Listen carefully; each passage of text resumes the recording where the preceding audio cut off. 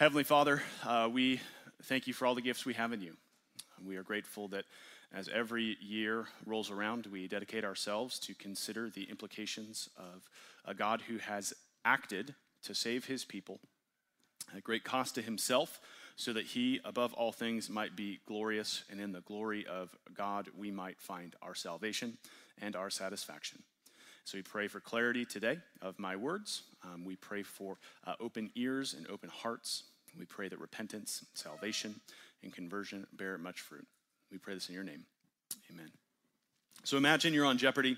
It's the final round.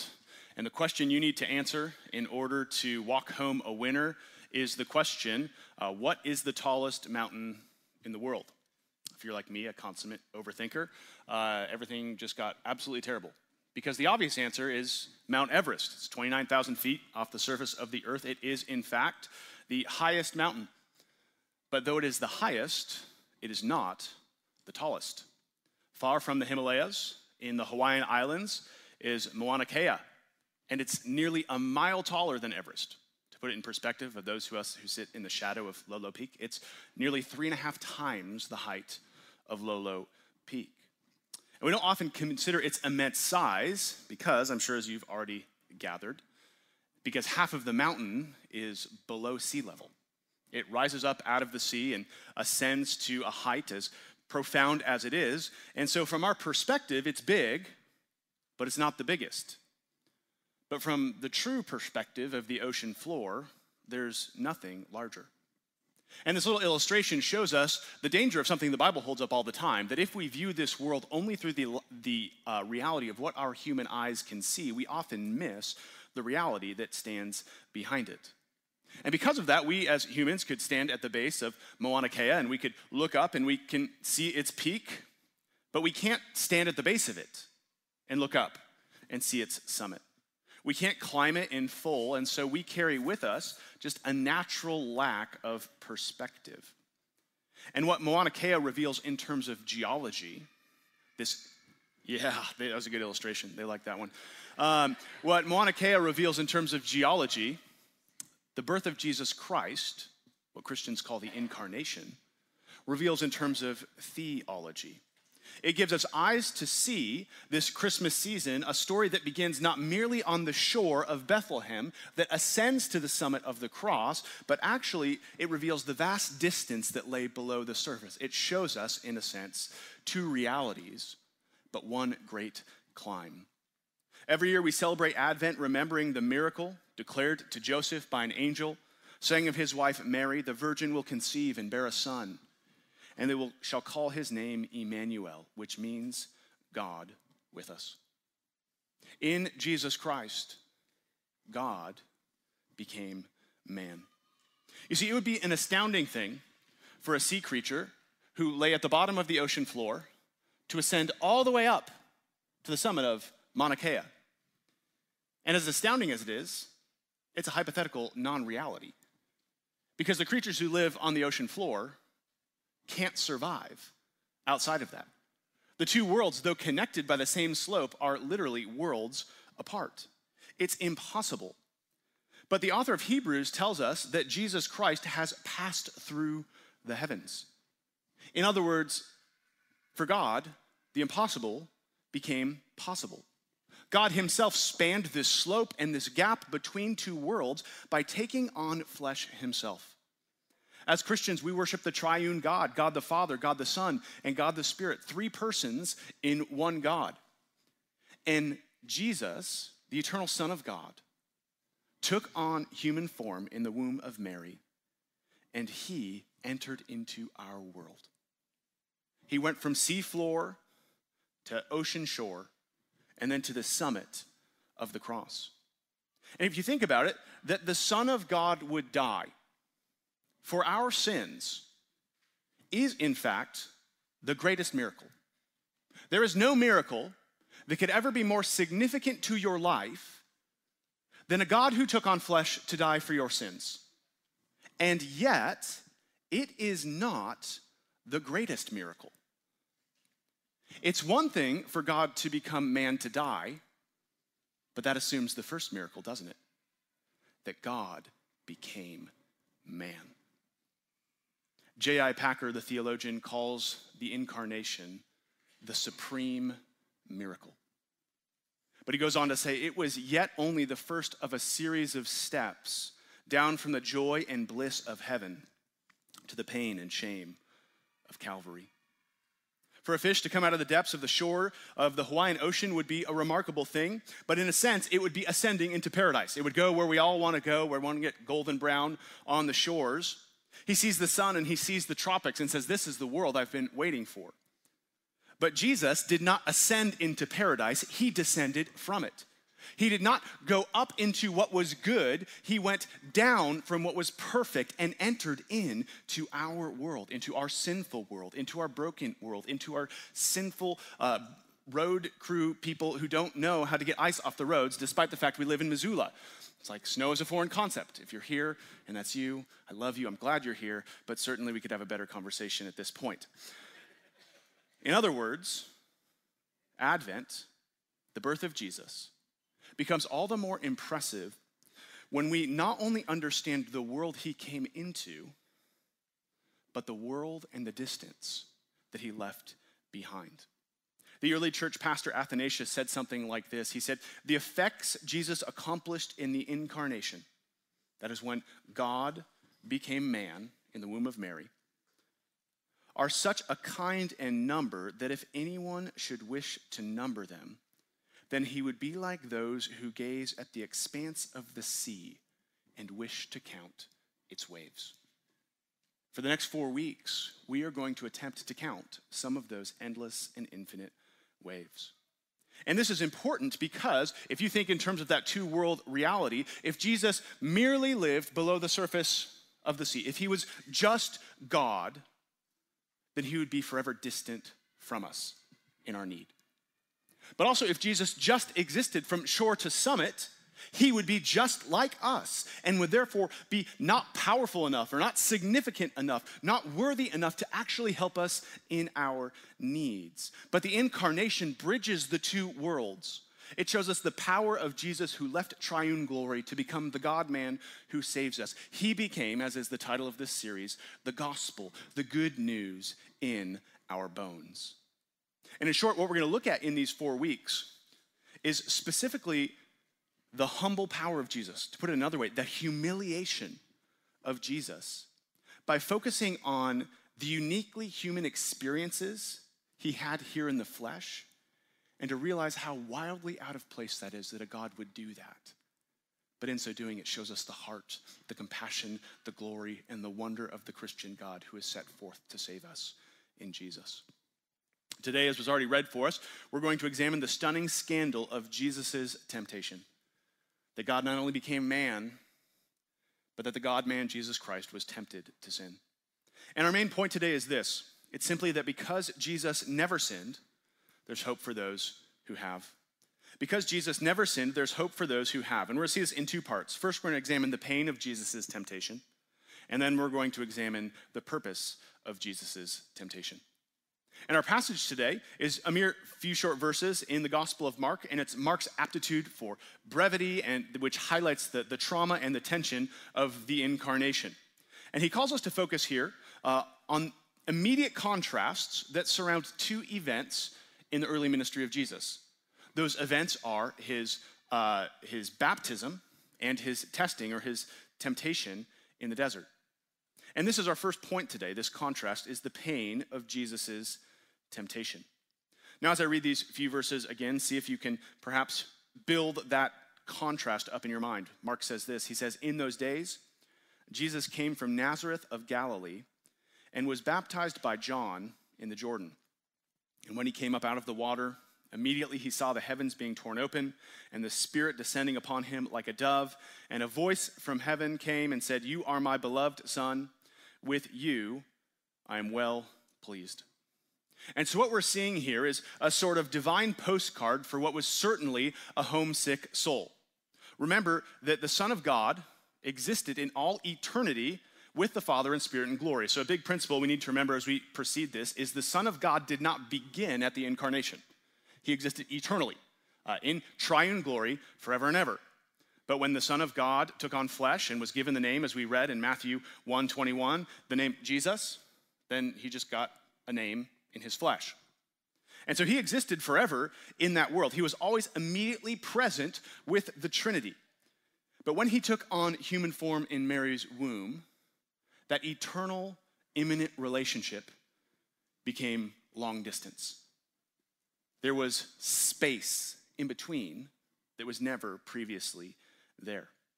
And so what we're seeing here is this thing that maybe you've had, an experience where you've walked into something, you've experienced something, you've smelled something, and that memory transports you back somewhere else.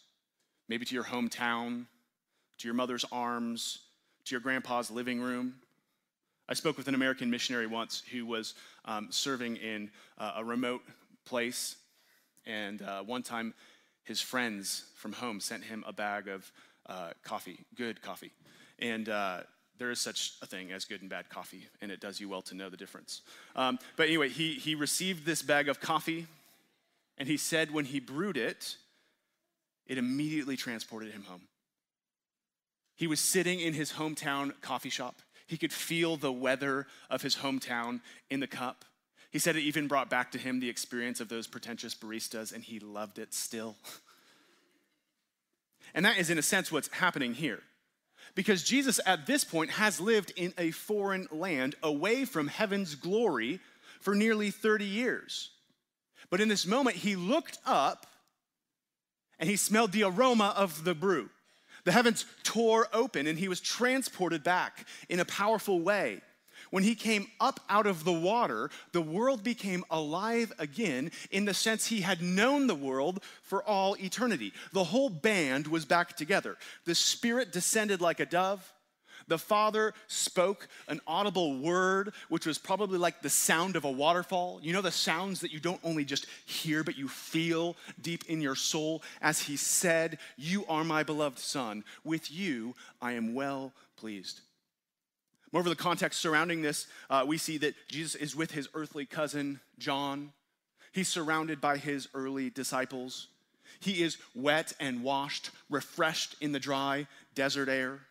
Together with the nearness of the Spirit, the words of the Father, gazing into heaven, it was, as some might say, Perfektenschlag. And for many of us, when we become Christian, this is the experience we expect. All beauty, all ease, all glory.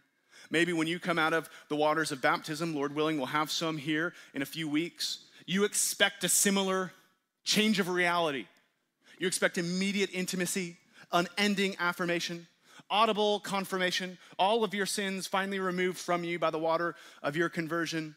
You've got the chorus of family and friends applauding you, but it's not long that you realize you still live in this world. Your deadlines don't care about your baptism.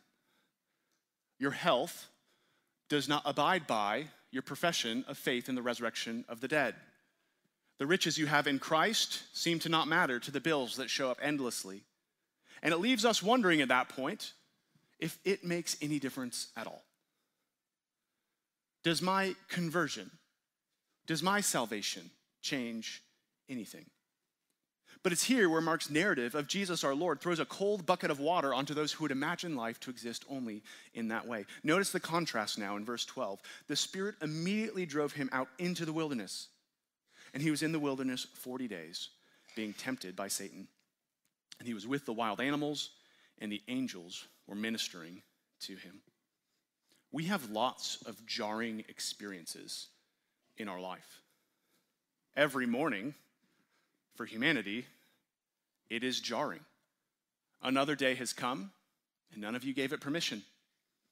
More tasks have been thrust upon you, and you didn't ask for it. We are locked in what seems, especially this time of year in Montana, a battle for your own soul that wages war in the comfort of your bed and the cold floor of your bathroom. It is a jarring experience that reminds us that something is amiss. Something isn't as it should be. And Jesus' experience here, for any ordinary human, would have been jarring in the extreme. Did you notice the contrasts? He went out of the water to into the wilderness. It goes from the tenderness of a dove to the threat of wild animals. It goes from relational imminence to immediate loneliness. The words of the Father's affirmation are quickly surpassed by the presence of Satan's temptation. While the heavens became silent, Satan did not. Now, if you're familiar with the biblical story at all, you know that Satan knows a thing or two about tempting important people in wild places. We've seen some remarkable temptations in Scripture, but none of them are as jarring as this. Adam, for instance, was tempted in the garden, but mind you, he was in the immediate presence of God in a beautiful garden with a helper suitable for him. Job was, or did I say Adam was tempted by God? Adam was tempted by the serpent. And then we see Job was also tempted and provoked by the devil, but God laid down these ground rules. He restricted, he governed even Satan's temptations there. But Jesus had none of those benefits. Here was Satan, unmetered, uninhibited, undistracted, where he set his gaze fully and exclusively on Jesus with all of his deceptive and dangerous might. Like if you've read or watched Tolkien's Lord of the Rings, that Eye of Sauron, in all of its piercing weight, fell exclusively on Jesus. You see, temptation is common to all of us. The Bible makes that clear. But let's remember, Jesus was not always one of us. He was not always human. He existed in triune bliss. Lord willing, later on this fall, we're going to begin a series in Song of Solomon. Stay tuned. There's a constant reprieve in that book where they say, do not awaken love until it pleases. And the reason why they say that is both this metaphorical groom and bride are saying to younger people, be cautious about the excitement of physical intimacy, because once it is aroused, it is hard to unring that bell. It is powerful, it is beautiful, and it has a place. Well, Jesus, to stretch that metaphor into glory, has only lived in the awakening of love in the Trinity. You see, sin at its heart is ultimately tempting us with what? The promise of joy, the promise of peace, the promise of pleasure, the promise of intimacy. And what is heaven but the full, perfect end of those things, in all of their beauty, in all of their fullness, but without the hidden barb of sin, without the falsities of counterfeits. You see, on earth, there are many ways we can seek worldly pleasure, peace, and joy, but because of sin, many of these are dangerous. Proverbs tells us that the sweetness of sin is bitter as wormwood, sharp as a two-edged sword. And so what Jesus knew in perfect joy in heaven now has added a new reality in his humanity. In heaven, he never had to say no to any joy.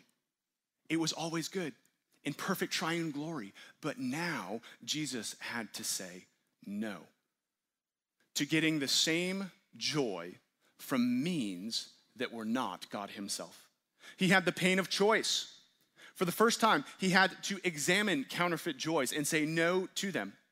At its core, all of our temptation is promising things that only exist in God.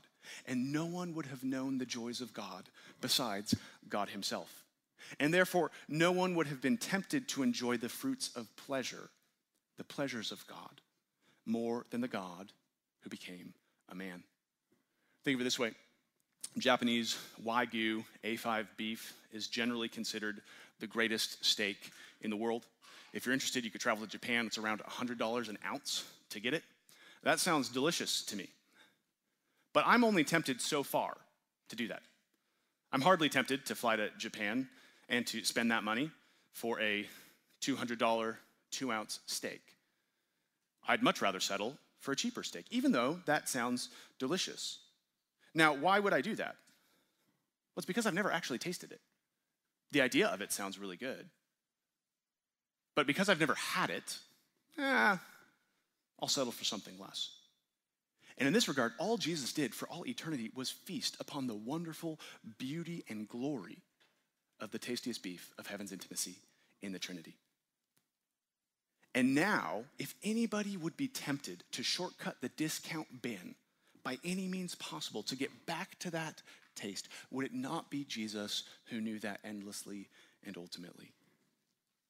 And he entered into this willingly. He left the kitchen of glory and went to the dollar store and lived there. Why? Why would he come into a place of such potential strain? Why would he give up the source only to be tempted by the scent? Because we needed a new man. And this is the second point this morning. Having seen the pain of Jesus' temptation, the unique reality it presents, now we see the purpose of Jesus' temptation. You see, as Adam was tempted as our head in the garden, he failed. He caved to Satan's temptations, though the full array of God's glory and presence pressed in around him. And so Jesus, here in this text, he has come in a way to start the Bible over again. A new man in a new temptation. Thomas Aquinas commented on the timing of this event in the scope of God's history. He said that if God had become man right after Adam and Eve sinned, then we would perhaps in our pride not be humbled enough. We wouldn't really know that extent of what was lost because we could still maybe taste the Wagyu steak we had the night before. We wouldn't know of the treasure lost or of the pain that we gained, but he says this. He says, on the other hand, it would not do to have the incarnation delayed, lest human longing turn to hopelessness and despairing disappointment. Therefore, at exactly the right time, in the fullness of time, as St. Paul says, God became man. A new man who would be a new head, not in the garden of glory, but in the desert of sin. One who would come to redeem those who had been enslaved to sin forever. We would hardly give up our bedtime Netflix routine or our morning routine. When we drink our coffee, that's one of the things when working with pre-marriage, the hardest thing of two sinners getting together is whose schedule wins. Jesus gave up far more than a schedule to come and to be with us. He did it so that he would submit not only to the absence of the things that were themselves glorious, but he did and endured the temptation so that he might regain those who were taken captive by sin. Most of us can probably understand the purpose of Jesus' death. We sing about it all the time. We talk about it. Why did Jesus come to earth? Well, he came to earth to die for our sins. That is true. That's good. But why, think about it this way, why does Jesus need to be tempted? Why does he need to be tempted? In other words, if Jesus merely needed to die as a sinless substitute for humanity because humanity sinned, then what would have stopped Jesus from dying in the womb of Mary? Death would still be bitter, it'd still be painful, he would still be human, and the experience of pain and trauma on both parties would perhaps be less. Mary would not have to gain 30 more years of knowledge and intimacy with her son. Jesus would not have to endure the pain of stubbed toes, and this desert scene would have never had to be a reality. Or maybe when Herod issued his murderous threat to all the infants, maybe he could have just been swept up in that and even put to death by an evil person. Isn't that, after all, what Peter says happens in his sermon at Pentecost, that wicked men put Jesus to death at the hand of God? Isn't that the same thing? Why here? Why does it have to endure to this end? Well, Jesus had to endure, and he had to be tested because we needed more than a substitute for Adam's disobedience. We needed a substitute for Adam's obedience. We needed someone who not only was free from sin, but someone who obeyed perfectly. In other words, we didn't need someone who was just absent of sin. We needed someone who was full of righteousness. And this is why the author of Hebrews says this in Hebrews 2:10. He says, "For it was fitting that he, for whom and by whom all things exist, in bringing many sons to glory, should make the founder of their salvation perfect through suffering." Now, here's why it's really important to have a biblical understanding of the incarnation, or Christology is what it's called. Because if you're like me, when you hear that Jesus took on flesh to be made perfect through suffering, you maybe have an idea that's a little less than what the Bible is presenting. For instance, for me, I often think of being made perfect through suffering, kind of like this trial by fire. We're like burning off the dross. This montage of some sports ball movie shows up, and there's this guy submitting himself to the grueling training camp, and he's like sweating the suffering out of him. Maybe if you've ever, gone for a run, the night after you had a big plate of nachos, you suffer the nachos out of you that morning.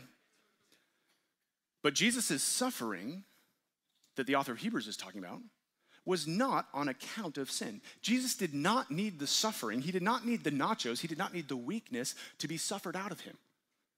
Jesus was sinless. He had no sin nature.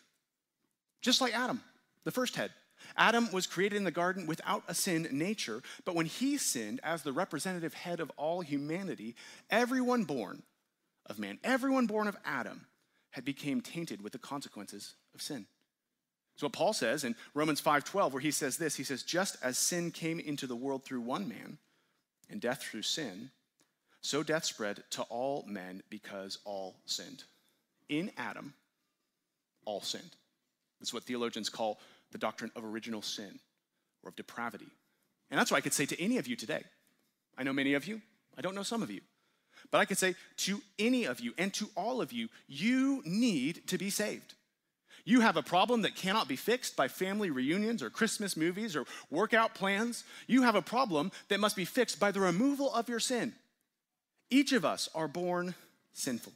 That doesn't mean we're born totally evil and are incapable of good, but each of us are born totally condemned in our sin. But Jesus, as the new Adam, was not born of Adam. The virgin will conceive and bear a son. She was born of Mary, but she was also born of the Spirit. And so Jesus, in this way, was not like us because he was not just man. He was God. Having a divine father, he did not take into himself the natural sinfulness of those who do have an earthly father. You and me and our kids and our grandkids, they are born of not two men, I need to clarify that today. Two men in the general sense, but of two humans. A mom and a dad. And in that union, all of the wonderful benefits of the genetics of sin go on. But Jesus was born not of that union, but of the union he represents in himself of God and man. And so Jesus was not like us in that he wasn't merely man, though he was fully man, but he was like us in that he had all of the tools at his possession to sin in the same way you do. Paul says, do not present your members as instruments of righteousness. He's talking about your hands, your fingers. Jesus had all those. He could have pressed the button your 2-year-old presses. He could have tripped his sister. He had all of those things. But this is why the author of Hebrews says this. He says, for we do not have a high priest who is unable to sympathize with our weaknesses, but one who in every respect has been tempted as we are, and yet without sin. Jesus, fully God and fully man, was without sin, and yet tempted. Are we clear? We good so far? Because I'm about to maybe mess up all of that clarity. Okay, so I just want to make sure you feel good right now so you have a baseline to assess what's about to happen. All right? So, even though Jesus was tempted, Jesus could not sin. Even though Jesus was tempted, Jesus could not sin. And here's why. For Jesus to sin would have been for Jesus to violate his very person. It would have been for Jesus, the eternal Son of God, to no longer be the eternal Son of God. And see, that's where it's important to understand that Jesus is one person with two natures, a divine nature and a human nature. It is the eternal Son of God who took on flesh, and therefore the incarnation didn't change Jesus's desires. It didn't change his will, it didn't change his passion, it didn't change his personality. It merely added a human nature to the already existent divine nature. So to use a really crude analogy, think of the natures as gloves and the person as your hand. And so in eternal glory, the person, which is the hand that moves, right? Gloves don't move, gloves lay there. But what moves the glove is the passions, the will, the desire of the person. And so in eternal glory, the person of the Son of God had a divine nature. So whatever he interacted with, he acted with exclusively according to the divine nature. He had the glove of the divine. But when Jesus took on flesh, he added another glove over that. That is his human nature. And so now, whenever the hand did anything, whenever the person of Jesus, which had all the same desires, all the same will, all the same personality, whenever it acted on those things, it did so not merely in an accord with the divine nature, but also with this added nature of the flesh. And because of that, this is why this is important, because it shows us that for the person of Jesus to sin is for the person of Jesus to self-combust. He can't sin. Just as light can't be dark and wet can't be dry, God cannot be sinful. He can't do that. The person is still the same. And James says this in James 1:13. He says, "Let no one say when he is tempted, I am being tempted by God. For God cannot be tempted with evil, and he himself tempts no one." So notice the phrasing there. He says, God cannot be tempted with evil.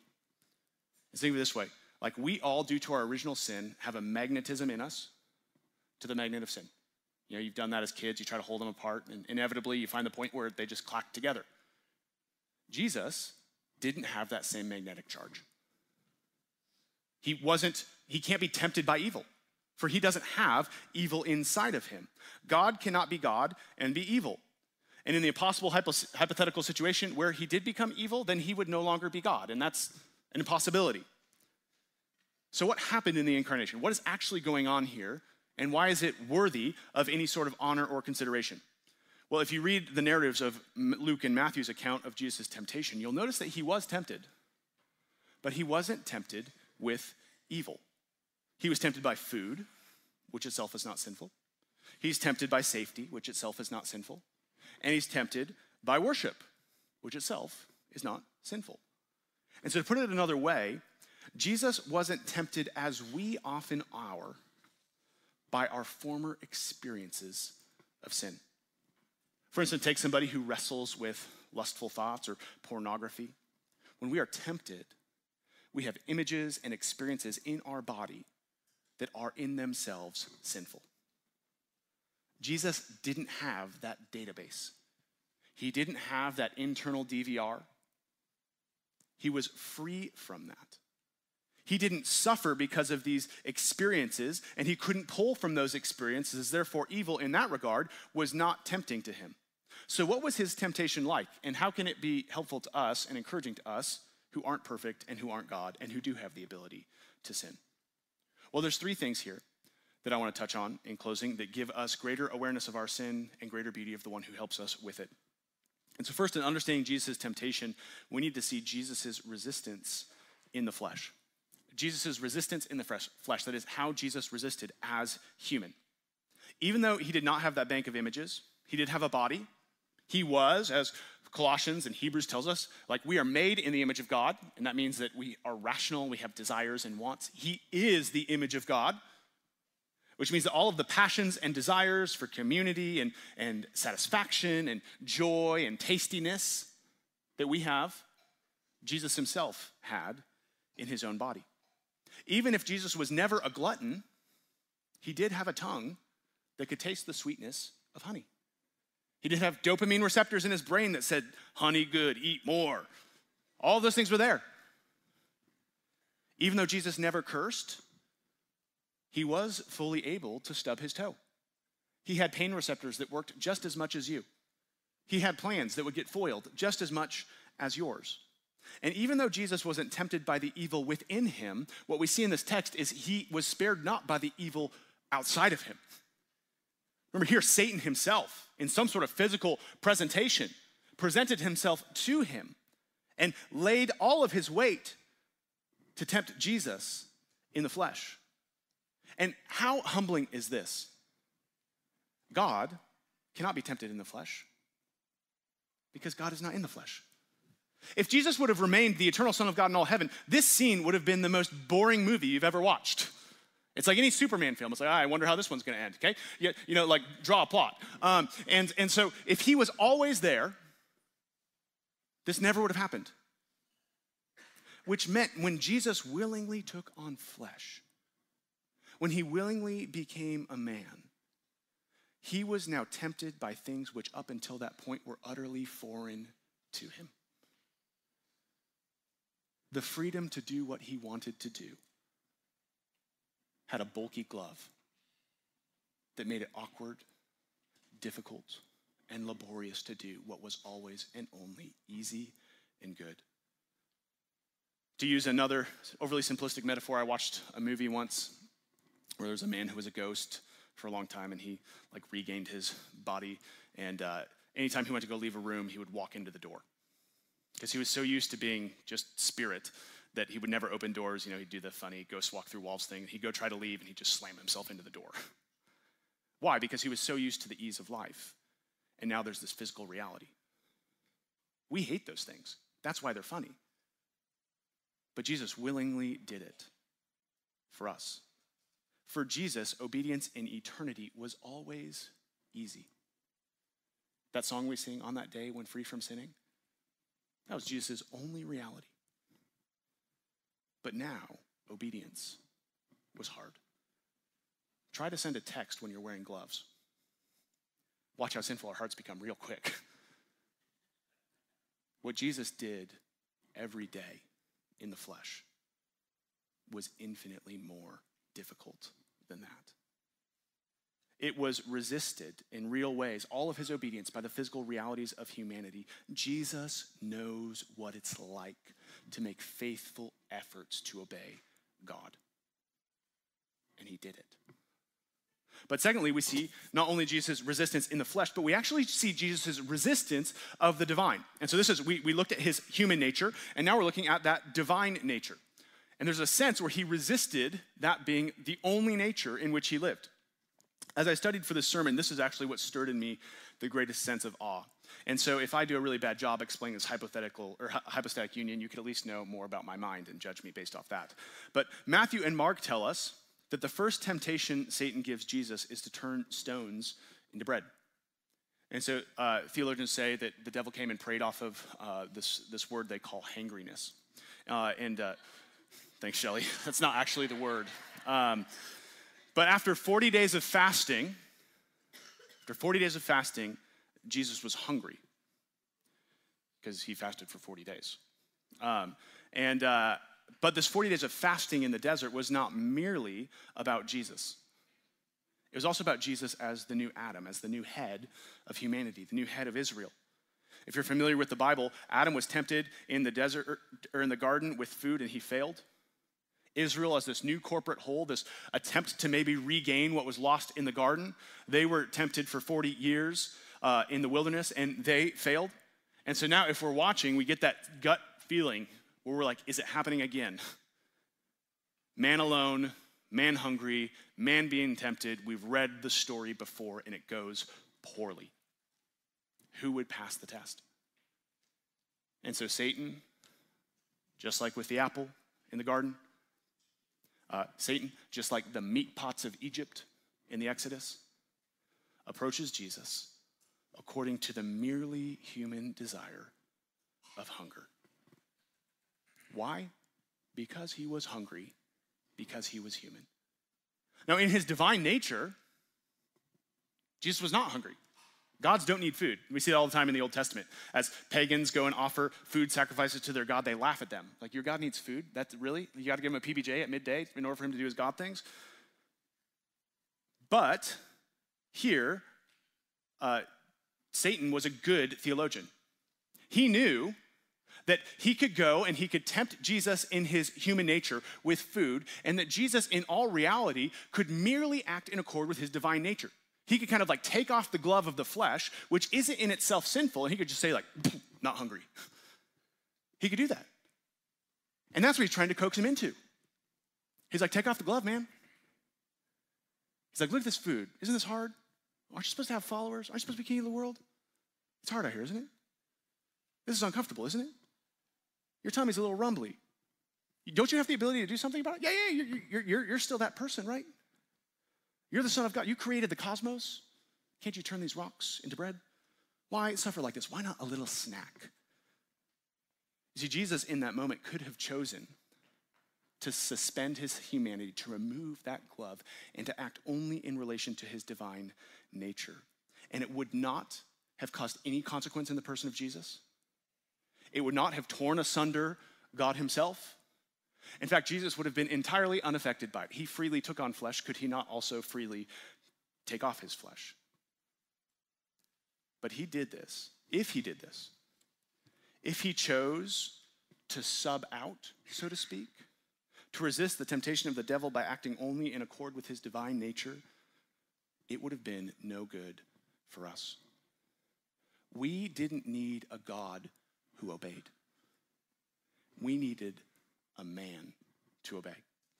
Jesus chose to obey, to endure, and to suffer temptation in his humanity because it was humanity, not God, who had the problem of sin. Sin is not God's problem. It's ours. God does not need to vindicate himself from sin. We do. Jesus was tempted and Jesus endured because every waking moment of his discomfort, of every earthly morning, of every gap of food, of every parched mouth with thirst, at every step, he had us on his mind as our brother. He chose not to vindicate himself. He chose not to take the easy way out. And he could have chosen to say no to it all and to flee that temptation, to withdraw to the recesses of heaven's glory where he is never accosted again. All of the comforts we want in this world, Jesus could have had infinitely and endlessly in a moment. But he chose to suffer the weight of that humanity, not because he was weak, but because we were. He chose to do it, not because he loved the world, but because he loved those who he made in his image in the world. Because he loved us. This is what leads Paul to say this in Philippians 2. Let each of you look not only to his own interests, but also to the interests of others. Have this in mind among yourselves, which is yours in Christ Jesus, who though he was in the form of God, did not count equality with God a thing to be grasped, but emptied himself, taking the form of a servant, and being born in the likeness of men. And being found in human form, he humbled himself by becoming obedient to the point of death, even death on the cross. The thing which should shock us most about Jesus is not that he never sinned like we did, but that he chose to obey like we didn't. On the cross, Jesus suffered substitutionally for your sins. But in his life, Jesus suffered substitutionally for your obedience. And this weight never left. At the end of the day, you clock out and you go home and you live for yourself. Jesus never had that option.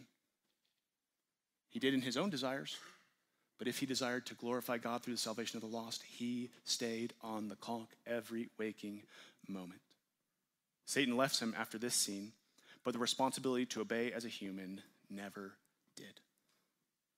And this is our last point. This is Jesus' resistance to the end. Paul just said that the obedience, the humility, the suffering of Jesus took him to the end of the cross. And it's only there where Jesus' temptation ultimately ended. You see, Jesus might not know what it's like to drink too much, but Jesus is the only one who knows what it's like to feel tempted and tempted to the end. He's the only one who knows what it's like to feel tempted in full. In fact, it's one thing for us to look at this and kind of boast and say, you know what? I have never committed adultery. I have never murdered. But you know what Jesus didn't do? He didn't commit adultery. He didn't murder. He also never ate one too many Doritos. He was never gluttonous. He never hated someone in his heart. Our view of sin is far too small.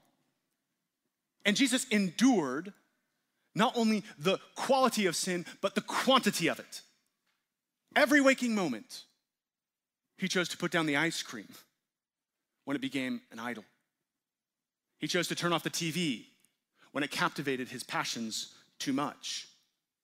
But more than that, he resisted endlessly the depth of temptation. C.S. Lewis points out a false idea that we might have today. They're like, yeah, well, Jesus never sinned. He's Jesus. He's a good guy. Good guys don't want bad things.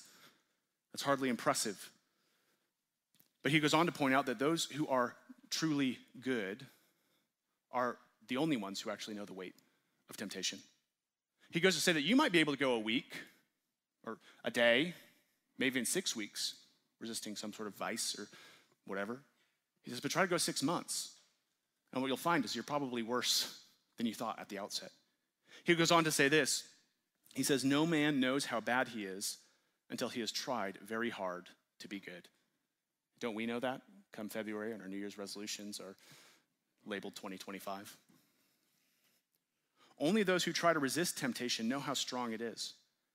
After all, you find out the strength of the German army by fighting against it, not by giving in. You find out the strength of wind by trying to walk against it, not by laying down. A man who gives into temptation after 5 minutes simply does not know what it would have been like an hour later. We never find out the strength of the evil impulses inside us until we try to fight it.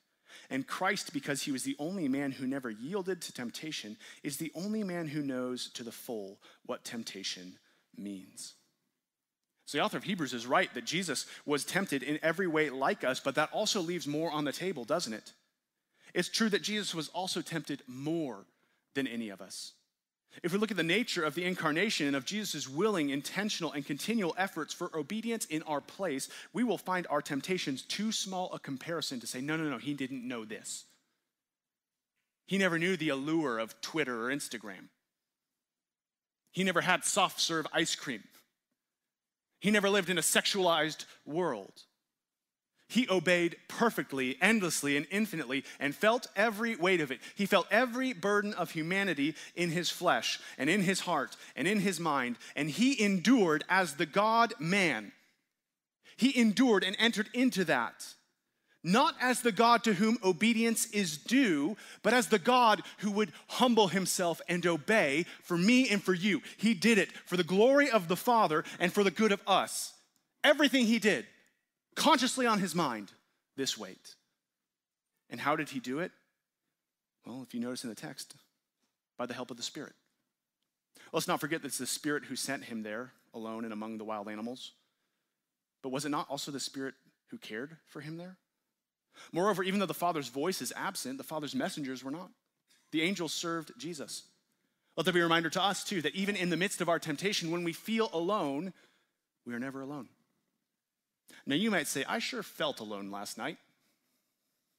Where are my angels serving me? Where's my spirit visually or physically ushering me somewhere? It seems the dove is gone and the desert's near. The voice is silent and the tempter is loud. But notice the better hope the author of Hebrews holds out for us in Jesus. The hope of a greater helper. Hebrews 2, 14 through 18. Since therefore the children, that's us, share in flesh and blood, he, that's Jesus, himself likewise partook of the same things, that through death he might destroy the one who has the power of death, that is the devil, and deliver all those who through fear of death were subject to lifelong slavery.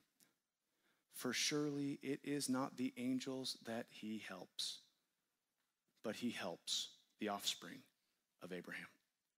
Therefore, he had to be made like his brothers in every respect so that he might become the merciful high priest in the service of God to make propitiation, that's atonement for the sins of the people. For because he himself has suffered when tempted, he is able to help those who are being tempted.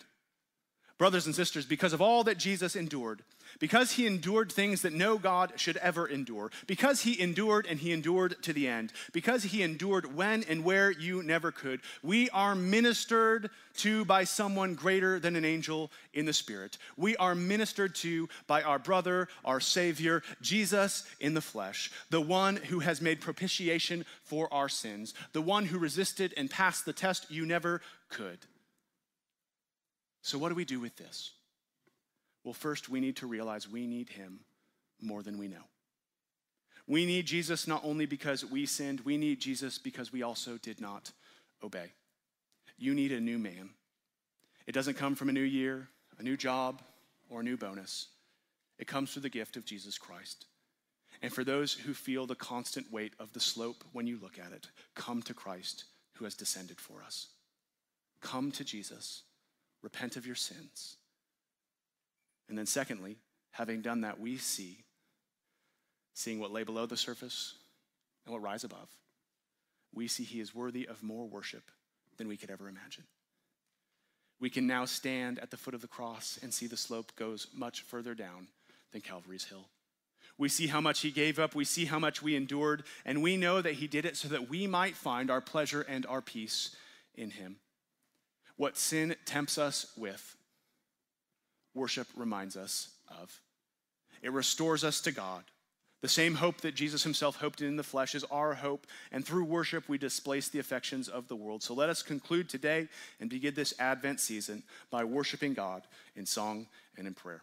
Let's pray.